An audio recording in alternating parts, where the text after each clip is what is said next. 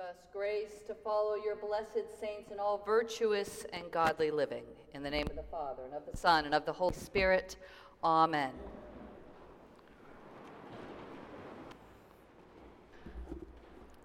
Tonight, we find ourselves squarely in the middle of a wonderful Triduum. 3 days, All Hallows Eve, All Saints, and All Souls. A Triduum when we remember all those who have gone ahead of us, who have run the race, and now rest in peace. Many churches will celebrate the Feast of All Saints on Sunday, and many use the feast to remember all of their beloved departed, parents and grandparents, friends and spouses, children gone too soon. But that is the Feast of All Souls, which we celebrate tomorrow. Tonight is the Feast of All Saints, when we remember those whom the Church has recognized in a special way, those whose help we enlist when we are in need, those who model for us how to live. Still, we know from Scripture that All Saints is not only about them, but it is also about us, all who belong to the community of believers. Even as we chant the Litany of Saints tonight, I need to ask all of us here, do we want to be saints? Do we want to become what Scripture tells us we already are? Beloved, do you want to be a saint?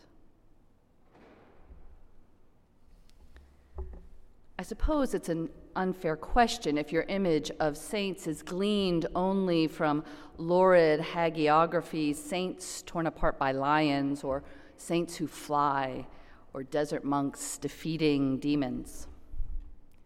But our notion of what makes a saint has changed over time. At first, saints were only those martyred for the faith, and then confessors and virgins were included. Then those held responsible for miracles occurring after their deaths. These days, we often include those who live lives of exemplary service. After all, it's the Christian community of the day who gets to decide who a saint is. While I hope all of us here resonate with the concept that we are all saints, made so by inclusion in the body of Christ, we also know that while we feebly struggle, there are those who in glory shine. And I bet you know of, or know, some of those saints, the ones who shine. Who do you consider a capital S saint?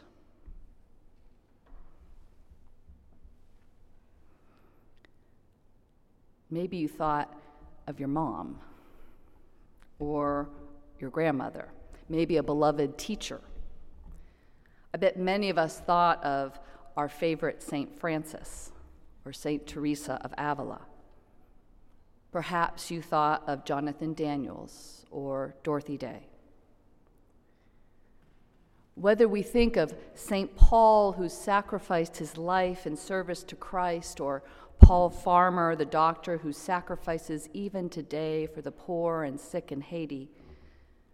Whether we remember St. Hugh of Lincoln, the bishop who protected the Jews during persecutions in the 12th century in England, or Edith Stein, the Jewish convert who became a Carmelite nun who died in witness with Jews during the Holocaust rather than shielding herself in the convent. Whether we admire Martin Luther, who called the church to reform, or Martin Luther King Jr., who called us to repent, we all have saints who inspire us, encouraging us to live out our faith.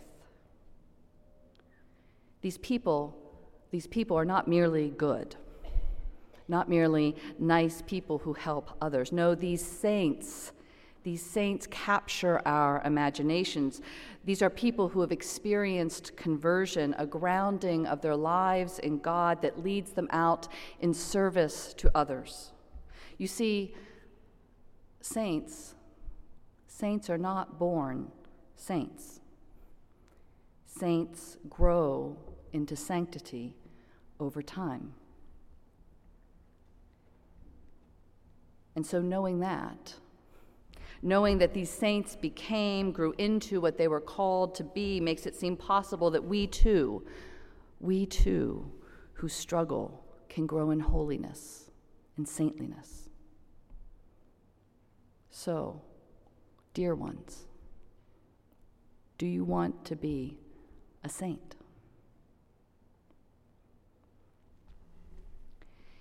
If we do, then Jesus provides the model in today's gospel. It makes most sense if we start at the end, which we didn't read tonight. There, Jesus tells us to be merciful just as your Father is merciful. This recalls Leviticus, "You shall be holy, for I, the Lord your God, am holy." We are called to imitatio Dei, the imitation of God. But how? Well, first, Jesus calls us to recognize who is blessed and who has cause to mourn. If the poor and hungry and weeping are blessed, and the rich and full and laughing have cause for woe, then we know whose side we're on. The least of these, those who suffer. And we know not to put our faith in wealth and material comfort, but rather to trust in God alone. If those who suffer on account of Christ are blessed, then we must prepare ourselves to be ridiculed and questioned, even hated and injured for following Christ.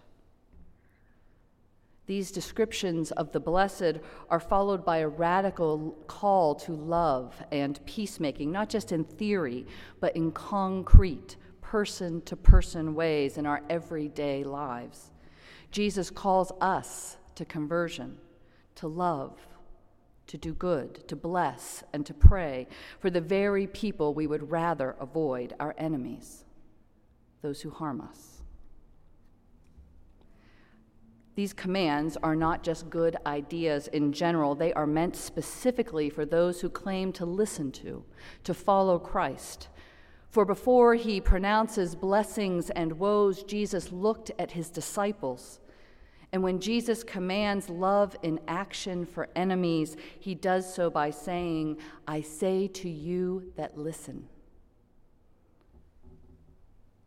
He tells his followers, us, we who listen, what we are to do, and what we are to do seems nearly impossible. We're not sure we can be merciful as God is merciful, or holy as God is holy. After all, only a saint could love her enemies. Only a saint would pray for those who abuse him. Only a saint could give away her shirt after someone has taken her coat. Only a saint would turn the other cheek after being struck. And that's true. We can never do those things as we are. But saints are those who have experienced a conversion, a grounding of their lives in God that then leads them out to love others. No, saints are not born saints, friends. Saints grow into sainthood over time. Our imitatio Dei does not happen through sheer strength of our will, but through God's grace, through our dying with and new life in Christ in baptism, our feasting on the word and scripture and sacrament. It happens through the promise and the burden and the model of the cross.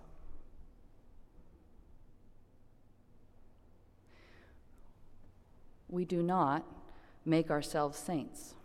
We may pattern ourselves after them. We may seek to imitate the holiness of God. We may follow the injunctions of Scripture that help guide us in sanctity. But conversion comes from God.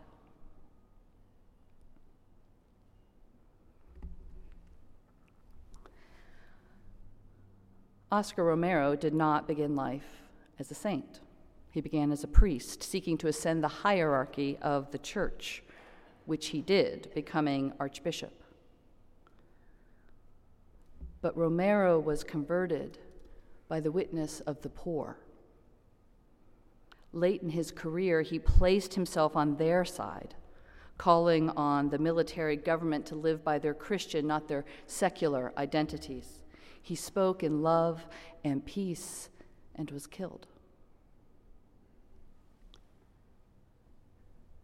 Martin Luther King did not begin life as a saint. He was called into it by the witness of a community that was willing to resist oppression, not through anger and violence, but by prayer and civil disobedience.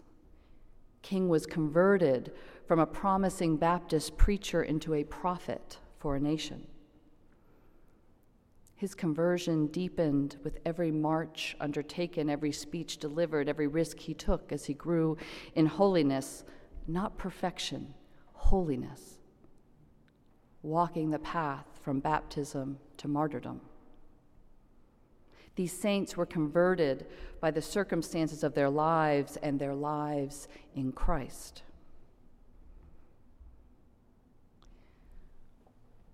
We cannot make ourselves into saints, but we can deepen our lives in God, deepening through the gift of salvation in Christ, realized in our baptism, inspired by the Word leading us to the cross. We gain strength for our struggles from the shining glory of the saints, those who have gone before us, those we remember this evening, whose help we ask.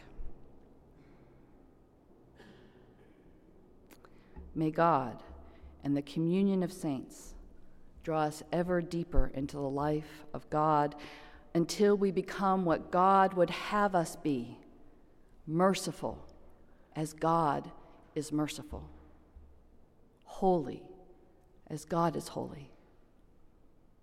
Saints, all of us. In the name of the Father, the Son, and the Holy Spirit. Amen.